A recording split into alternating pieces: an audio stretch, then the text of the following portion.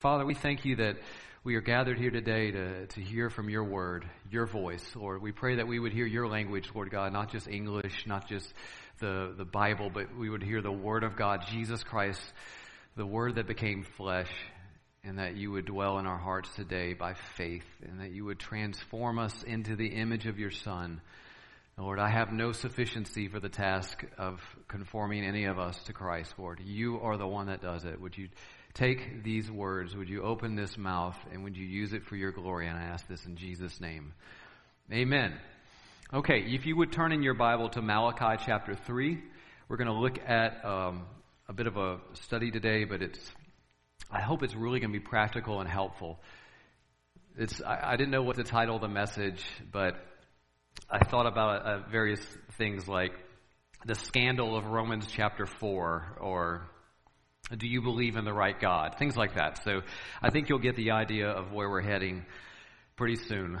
But if you were a first century Jew and you were steeped in the law and the law of Moses and the 39 books of the Old Testament, you would come to some basic understandings about humanity and about God that to this day are very well assumed and understood in our culture.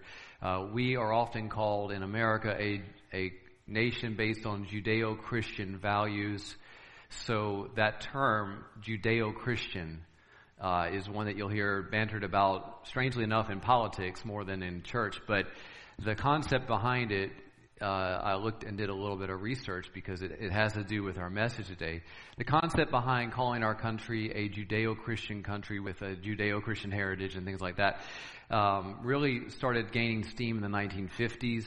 President Eisenhower and others were using that term to kind of coalesce around values, around the Christian ethic or the rule of law and justice in our nation as contrasted with communism, which was such a huge threat through the Soviet Union at the time.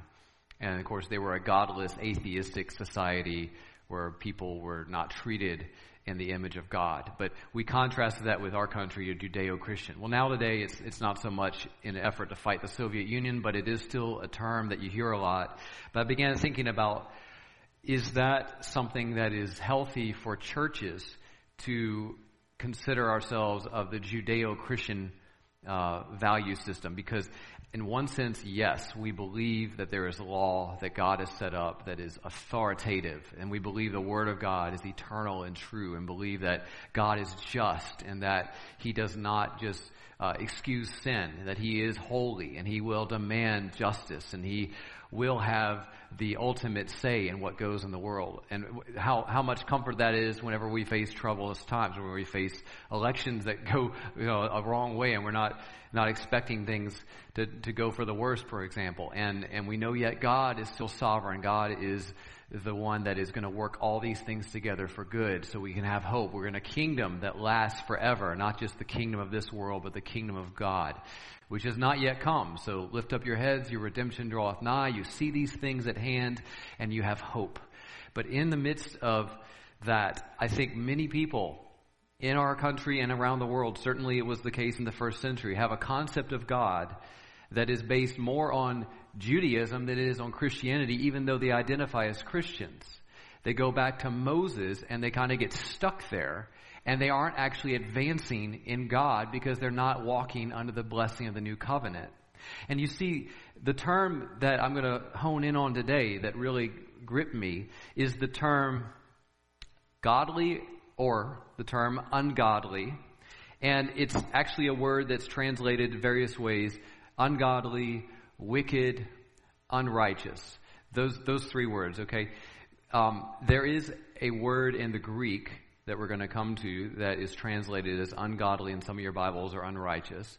And you want to find, just as a little Bible study technique, if you want to find a parallel word in the Hebrew, how do you do that? You have two different languages. How do you find the same word that was used in the Greek and then say, okay, here it is being used in the Old Testament?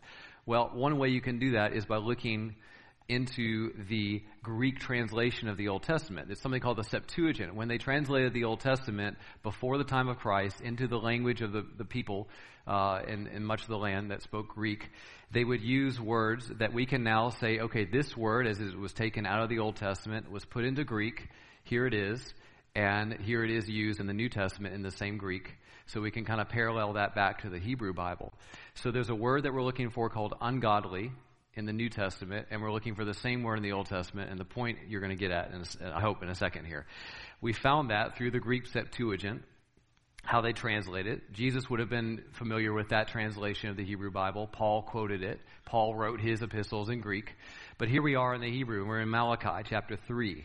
So when you get to verse 18, this is what it says. Then once more you shall see the distinction between the righteous and the wicked, between the one who serves God and the one who does not serve him. What we find here is a basic definition under the Old Covenant of what a righteous person and a wicked person was. You have one who serves God and one who does not serve him. The one who serves God is called righteous or godly, and the one who does not is called wicked or ungodly. Okay, and this is the word we're looking at. Other usages of this word, we're going to look at a couple of others, but just keep that in mind. So the idea is if you serve God. Now, what does it mean to serve God? Okay, just think about it for a second. And to not serve God. This was all in the context of Israel. This was not talking about the Jews versus the Gentiles, because you could be born a Jew, but you could not serve God, and you would be considered wicked here. In fact, most of the Jews down through the ages were considered wicked. If you go back to Ezekiel, you see there in chapter 3 of Ezekiel, please, that he's talking about warning the godly or the wicked what they should do. Ezekiel chapter 3 and verse 18 says this. This is God speaking. If I say to the wicked, you shall surely die, and you give him no warning, nor speak to warn the wicked from his wicked way in order to save his life, that wicked person shall die for his iniquity, but his blood I will require at your hand.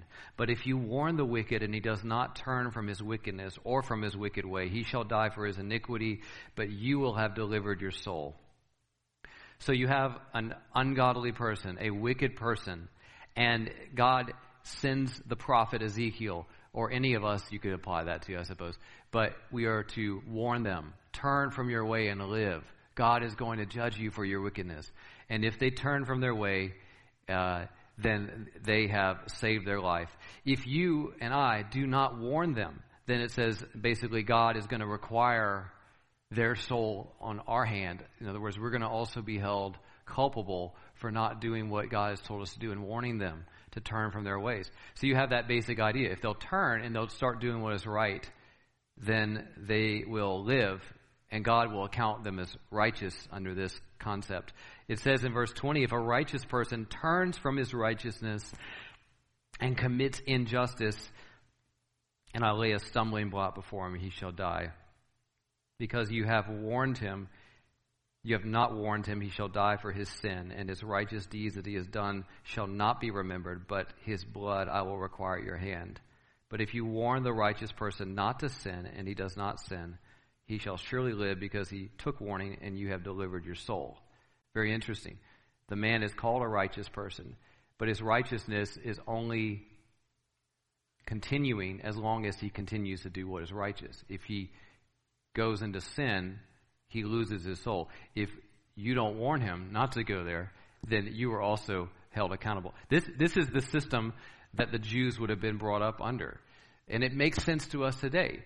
In a Judeo-Christian society, if you do what is right, then the government will allow you to live however you like, basically, you can have a prosperous, wonderful life. You can raise your family in peace. You can advance in your employment. You can, buy property, buy lands, buy material goods, move, trade, sell, whatever you want, as long as you're obeying the law of the land. If you break the law of the land, then the judgment will come against you when they catch you. And a good judge is going to put you away if you've done something serious enough for that. And that's what we would expect. So basically, you do right, you get the privilege of being a citizen in this Judeo-Christian land. If you do what is wrong, then justice is going to demand the punishment for your life. And we understand that. And we apply that not just to our citizenship on earth, but we think about citizenship in heaven much along the same way sometimes. I mean, I'm reminded of the Psalm 1. Maybe some of you all have memorized this one in your past. But how does Psalm 1, the very first of all the Psalms, start off? Blessed is the man that walks not in the counsel of the ungodly. There's our word. Okay? The blessed man is the one who doesn't walk in the counsel of the ungodly. Okay? Nor sits in the seat of the scoffers, right? Or stands in the way of sinners. But his delight is in the law of the Lord. In his law he's meditating day and night. Okay, so in the Word of God, but especially for the Jew, the Torah, meditating on it day and night, setting it to heart. I've hidden it in my heart. I'm not going to transgress. I'm going to be a righteous person. I'm not going to listen to the counsel of those ungodly, wicked sinners that don't serve God. I'm going to serve God. I'm going to go to the temple. I'm going to keep the feast. I'm going to keep the Sabbath. I'm going to give my tithe. I'm not going to eat the unclean food. Serving God, being godly. This is the idea of the Jew that is in first century Rome or in first century Jerusalem. And it says at the end of this psalm, by the way, in verse 5, therefore the wicked or the ungodly will not stand in the judgment, nor sinners in the congregation of the righteous. For the Lord knows the way of the righteous, but the way of the wicked shall perish.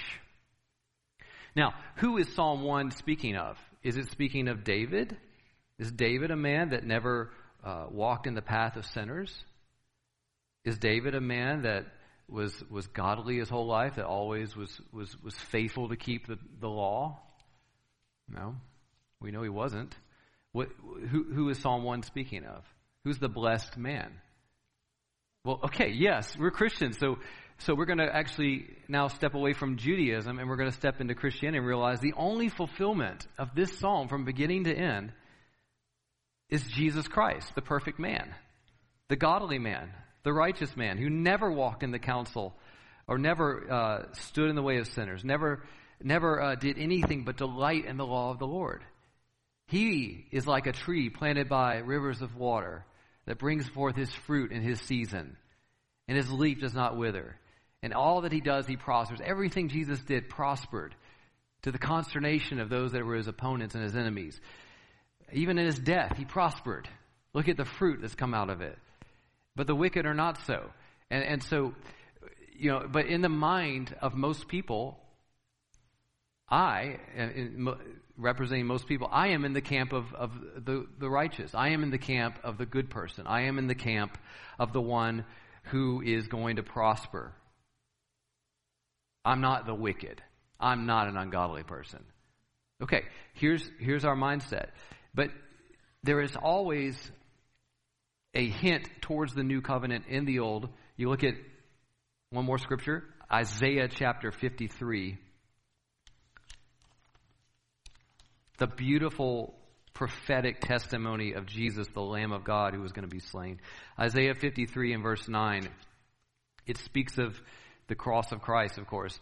And it says, and they made his grave with the wicked and with a rich man in his death, although he had done no violence, there was no deceit in his mouth. And what we see here is the suffering servant of Isaiah 53 makes his grave with the ungodly.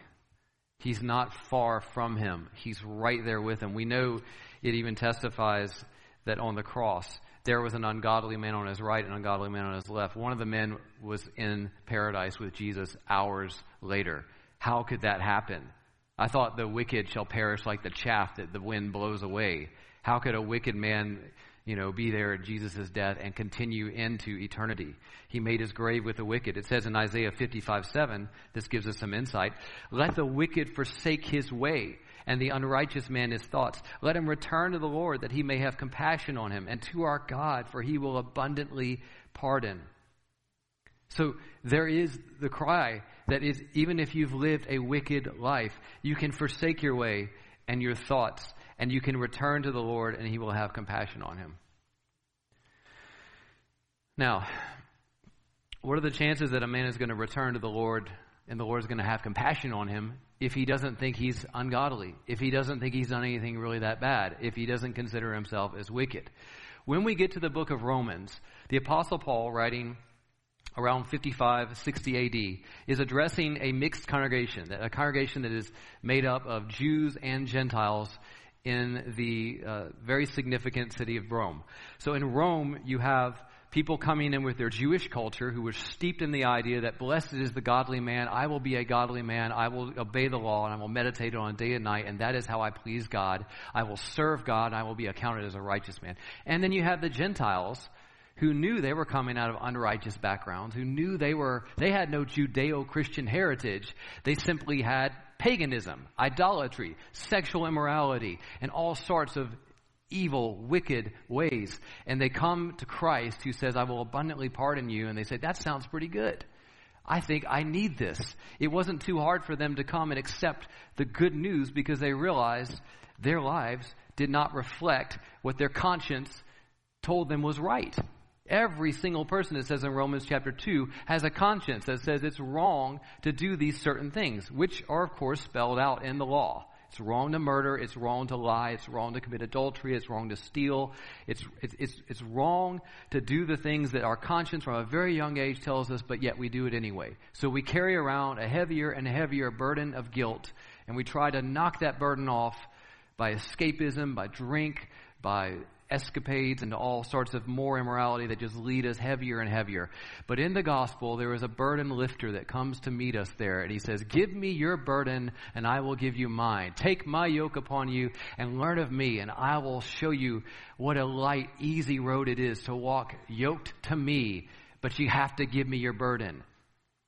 And for the Gentiles, that wasn't such a hard step because they said, yes, you'll take my sin. Thank you, Jesus. I will take your burden. I will yoke with you and care about what you care about and walk your path. But for the Jew, the burden had to do as much, not just with their sin, but with their legalism. And they were hesitant to give it to God, to say, you mean all my righteousness is really just filthy rags? No, I'd rather stay under this burden. Peter called it a burden that neither we nor our fathers could stand up under. And yet the Judaizers, even after Christ had come, were still trying to put this on the Gentiles. You must be circumcised. You must not eat these foods. You must keep the Sabbath. And once you get one of those conditions into the church, they're all going to follow at that point because there's no stopping once you bring in legalism to the gospel of Jesus Christ. Well, my concern, and this is my own experience, I don't look at a George Barna survey to figure out what is the condition of those that identify as Christians, because I talk to people all the time at LSU, for example, that identify as Christians. And I just ask questions and I take my own surveys. And I would say roughly 90% or more people have the wrong concept of God. And the problem with this is that if you don't know who you're believing in, how can you be saved? If you don't know God, which is eternal life, how can you go to stand before him and pass through judgment into eternal life when you die? And I'm meeting Christian after Christian in name that are coming to me telling me they believe that their God is going to justify those that do right and is going to condemn those that do wrong. Or you can put it in other words, he is going to declare godly those that serve him, and he is going to declare ungodly those that do not serve him. Just like it said in Malachi. Now, their definition of what does it mean to serve God may vary from culture to culture, tradition to tradition, church to church. But it's still the mentality that is bringing Moses into Christianity. You ask them, do they believe that Jesus is the Son of God? Oh, yeah. Do they believe that Jesus rose from the dead? Yes. Oh, well, then they're saved, right? No. Why? Because they also believe in the God that justifies godly people and condemns ungodly people, and they're hoping to be a godly person that God will justify. I say all this to set up the scandal of Romans chapter 4. When Paul is preaching not only just to Gentiles but to Jews, and writing this letter to a church he's never been to, but he knows some of the issues that are going on there because he faced them every church he went to. Galatia had this problem. Colossae had this problem. The Corinth church had this problem. The Philippians were facing it. Every single church was facing this pull back to legalism, and we are facing it today. F&T Church has this problem. I'm not saying it's apparent. I'm just saying it is in every single church because people make up the church. It's I have this problem. You have this problem. We are going to get our concept of God twisted by the culture and by the traditions and by our own sinful nature if we are not constantly reminding ourselves of what the gospel really is. And it says in Romans chapter 4, verse 4, "Now to the one who works, his wages are not counted as a gift, but as his due." Read that again carefully with me. The one who works. This is just taking something in society, something that's natural to all cultures. If you work for an employer, you get your wage. You earn your paycheck. Okay, so that is the way that society functions. That's the way it functions under law. That's the way it functions under capitalism and most any other society. The one who works, his wages are not counted as a gift. I don't give gifts to my employees at the end of the week and say, thank you for coming to work at my farm. Here, I'd like to give you a cake. They would be insulted by that. They want their money. They want the exact amount that they earn based on their hours. So I give them to them, and they come back the next week. But if you think that's a gift, you're mistaken. What is a gift? A gift is I gave them the cake after I gave them their wages that they were due. Okay, so we come to God and we think, God, I hope that I can earn heaven based on what I've put in for you. I went to church. I didn't commit adultery.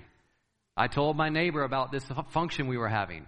I, paid my taxes. I gave to the Red Cross. You can go on down the line. For people that aren't religious, they have their own standards of good and evil. I treat my own, with respect. I honor the man. I don't I don't lie to certain people. Of course, I lie to them, but they deserve it. I only steal from rich people. I don't steal from the poor. So you can begin to justify your behavior as righteous enough to qualify for God's favor. And it says, well, this is the one that God is going to actually justify. Verse 5, "To the one who does not work, but believes in him who justifies the ungodly, his faith is counted as righteousness." Did you catch that? That the God that we are to believe in is the one that justifies the ungodly. And we've read it, but have we actually stopped to consider what that means? It means two very significant things. Number one, God is no longer looking for righteous people to save, because he already scanned the earth throughout the centuries and he found there were none that qualified except Jesus. That's why it says a few verses earlier in Romans chapter 3, "There is none righteous, not one." That was written in the Old Testament, by the way. Jews should have read that and realized, wait a second, if that be the case, then why am I trying to earn my way with God? Well, if there is none righteous, then God has to look at all the unrighteous people, all the ungodly people, all the wicked people, and say, okay, are there any here that I can save? Well, let me set up the conditions. Keep the 10 Commandments? Love your neighbor as yourself? I haven't found anyone. Love God with all your heart, all your mind, all your strength? Nope. How about this condition? They believe in a God that will declare them righteous even when they're wicked. Okay. I like that condition because anyone can qualify. But very few are going to trust in that kind of a God. Because it requires humility on my part. It actually requires me to qualify for it by recognizing myself as ungodly. So, Lord, I'm not such a holy roller. I'm not good in your eyes. I don't deserve heaven. I am asking for you to give me what I don't deserve and to not give me what I do deserve. And that stumbles our faith many times because we say, it sounds too good to be true. And God says you have to trust in that kind of a God to be justified. If you can overcome your natural inclination to reject that offer of grace, that gift, and overcome your natural inclination to say, no, I still got to do something, don't I? If you can overcome that and believe in this God, He says, stop working, just rest in me, trust in me. Then, hey, you can have righteousness. In fact, just like Abraham in Genesis 15, who believed God and God accredited it to his account for righteousness, you and I follow in the same footsteps. We are gifted the righteousness of God. It's not the righteousness of the Pharisees and the scribes, which were the holiest Jews in this day. They kept the law. Paul said outwardly there was no one that could accuse me of being a transgressor of the law. And I believe him when he said that. He kept the Torah. He was faithful. There was murder in his heart. There was lust and idolatry and covetousness in his heart. And he said the law smote him when he began to look at it. But outwardly, he was a law keeper. But this is the point. When he came to the realization that he was an ungodly man, that he was only fit for hell, that he was going to be condemned, and Jesus was saying, why do you persecute me? And he said, God, who are you? He said, I am Jesus. He realized that's the Lord, the one that came for the ungodly. And suddenly Paul had the revelation, not the intellect, but the revelation. He came for a sinner like me. Paul never thought of himself as a sinner. Now, many people out there will acknowledge, I'm a sinner. Everyone's a sinner, and there's no one perfect out there. But the point of this matter is the God that justifies ungodly people is who we must believe in. So I find that most of the people I meet that declare themselves as Christian or non-Christian, either way, this conversation is something we need to have. This is a conversation I would challenge each of you to have with your children, with your spouse, with your parents, with your grandchildren, with your neighbor, okay, that goes to the Baptist church, and you assume, well, they're good, they're going to the church, right? How do you know? This is one of those, it's one of those revelations to me. When I ask someone, do you consider yourself to be a good person? I'm not just following a method of evangelism. I'm asking a question that reveals where they stand on this issue. I've already established by that point if they believe in God or not, okay? And most of the time they say yes, or I believe in a higher power. But to then put yourself in the picture and say, well, where do you stand in God's estimation?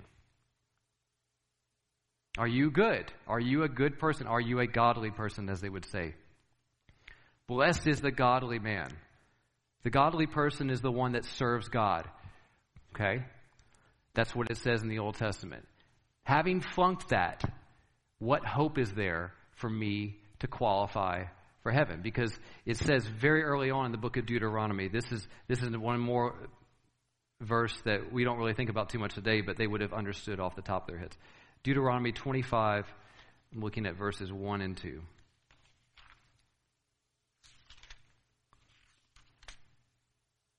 I think we understand it because the Judeo-Christian, here we lean towards the ethic of law. If there is a dispute between men and they come into a court and the judges decide between them, acquitting the innocent and condemning the guilty, then if the guilty man deserves to be beaten, the judge shall cause him to lie down and be beaten. And again, this is the word that we use for ungodly.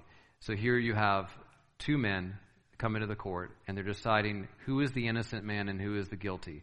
You acquit the innocent, or the godly, or the righteous, and you condemn the guilty, the ungodly man. And it goes on to set parameters for that. You don't beat him beyond this many stripes, but he's going to get something. That makes sense. That is totally reasonable to every single one of us and to all the people out there. You get what you're... So how do we break that wall down? I don't have time to go through all the verses, but you have to understand that when you get to Romans chapter 4, Paul is not just starting out at the beginning of the book, right? There's many statements before Romans chapter 4, verse 5, where he makes this landmark pivot to say there is a God that justifies ungodly people, and only faith in that God will make you righteous, will give you the righteousness that will stand on the day of judgment, the righteousness of Christ. Only believing in that God can save you. Which means if you're believing in another God, or the God that justifies godly people, you're not saved. That's how I lived for 27 years. I believed in Jesus. I believed in God. I went to church. I thought I was a good person, and I thought God would give me what I deserved when I die, which I hoped, had no assurance, I hoped was heaven. And you start talking to people out there, you'll find that is what they're raised in America, that is what they believe, and that is what we are here to rescue them from, self-righteousness. Paul goes through chapter 1, breaking down the self-righteousness of the Gentiles. Goes through chapter 2 of Romans, breaking down the self-righteousness of the Jews. Now we get to chapter 3, and they're all in the same boat. They're all heading out over Niagara Falls in the same boat with no paddle, going to condemnation. What is the hope? What is the lifeline that can rescue them? See, he had to get them to the point where they realized their need for a God that would justify the ungodly before they would call out for his salvation. And that's the same thing with us. If we just tell people, God loves you, God has sent his son to die on the cross, they say, oh, that's nice, great. And they'll continue on their way, trying their best to please whatever God may exist. If we tell them, on the other hand, these truths, there is none righteous, you are not going to get into heaven by your righteousness. You don't seek for God. You don't understand him. You have turned aside. Consider your ways, friend. Consider your ways, my son, my daughter. Have you loved God with all your heart, mind, and strength? Have you never told a lie? Do you not realize what God sees in our hearts? All these sexual imaginations, all the pride, all the bitterness, unforgiveness, all the times we blasphemed. Do you not know that he holds that in a record somewhere, and that none of us are going to escape a just judgment? And yet the Bible goes on to say that this God is just, and at the same time a justifier of them who believe in Jesus. He can be just. He can legally allow us to walk out of the courtroom on the day of judgment, to bypass the great white throne where all the books with all of our rebellion and all of our thoughts and all of our actions, he can say, you just go right on by. My mom is here. She loves just going right to the front of the line whenever we get somewhere we had a line. And that's what God's going to do. He's going to say, no, you see that long line, that's the vast majority of humanity. You are my child. Go right on into the reward seat of Christ. How can God be just doing that? I'm not a better person than the people in that line. I haven't done more righteous deeds. I don't deserve it. How can he be just? Because he carried out the punishment for my sin, for your sin already. He put it on Jesus. That's how. There was a legal action that took place at the cross. The punishment that this is nothing new, but I want you to get this, and I want you to be able to explain this to those that don't understand it. The punishment that you and I deserved was placed upon his son, who was undeserving, who was godly, who was the righteous one, the only one. He took it. He declared, Father, forgive them, for they know not what they do. He was forsaken. My God, why have you forsaken me?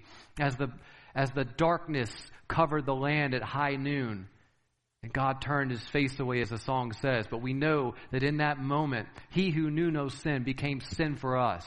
Why? So we might be made the righteousness of God in him. You and I needed righteousness. He said, I'll take your sin. You can have mine. That's the great exchange that will get you into heaven. And his final words on that cross, tetelestai, paid in full. John 19:30. He knew what he was doing, and he did it completely. He paid the debt that we owed God. So God can be just in allowing those to walk free who have put their trust in the substitute. Jesus took your punishment. Because I deserved the cross. I was ungodly. I am still not righteous enough outside of Christ. Because the righteousness that I have now is not a self-righteousness. The righteousness you have now received as a gift is his. That's why, where's boasting? Where's the glorying in man? Where's the boasting in me or in my church or in my evangelism or my preaching? It is excluded by what law? Bible says it right there in Romans. A law of works? Romans 3:27, is that the law that's going to come down and say, thou shalt not boast? No, there was no law that said thou shalt not boast, because the law, when you keep it, by nature, stirs up pride. And God knew the heart of man, being deceitfully wicked, being desperate, could not be delivered from pride. He did not make a law. He instead sent his Son and sent the Spirit of God. And now the law of Christ sets you free. It says the law of faith in Christ excludes boasting. Oh, don't you love the gospel of Jesus Christ? He set it up in such a way that anyone can be saved who hears this and believes in it. And if anyone is saved, they have nothing to boast in but Jesus. No one to boast in but Christ and the cross and the resurrection. That's what we glory in. Praise God. This is the foundation. So Paul, entering into a legal act, the cross of Christ, is building a legal case. That's what Romans is. It's point by point. I'm not a law. I don't have any lawyer lingo on me, so I don't even know how to describe this. But people have said it's like he was going to court with all the evidence, point after point after point. So it's really not fair for me to start in the middle of chapter 4 and say, look at what the Bible says, if we haven't considered why he can build that case, using Old Testament scriptures nonetheless. So he's not neglecting the law. He's not saying, oh, the old covenant, we're done with that. I'm bringing in something new that's never been taught before. Okay? Anyone that does that, we reject them. Joseph Smith brings in the Book of Mormon. It's something different. It's something unbiblical. It's something no one's ever taught before. It has no history. It has no connection with the scriptures. We reject it. We don't pray about it and say, oh, I wonder if I can get a good feeling that confirms it. No, we reject it outright because it comes out of left field and it has no connection with the scriptures. Everything on Paul's list here that he is building a case for is connected to the scriptures, is connected to reality, is connected to the human condition, and gives the solution that is not just for Jewish people, but is for the entire world for all time. And that is faith in Jesus, trusting in Jesus. He quotes David in chapter 4. Just as David speaks of the blessing of the one to whom God counts righteousness apart from works. David knew the blessed man was not himself, and yet he looked forward to a day when he could say, blessed are those whose lawless deeds are forgiven, whose sins are covered. Blessed is a man against whom the Lord will not count his sin. This was the faith that David had, that there was a blessed man whom the Lord would not count his sin, because that man in Christ has no sin. The sins are already paid for. It's completed. Now, David believed that God could actually forgive your lawless deeds, but Paul says God will count or accredit righteousness to you apart from works. He took it a step further than David because he went back to Abraham. He didn't start writing new stuff. David was under the law and he had the hope that God, I believe that I'm a blessed man if you'll forgive my transgressions and my iniquities, because I know I committed that adultery. I know I sent that man to get murdered. I know I've been proud. I know I've done all these things. And he had trust in God, and God rewarded him that, and he offered up the animal sacrifice.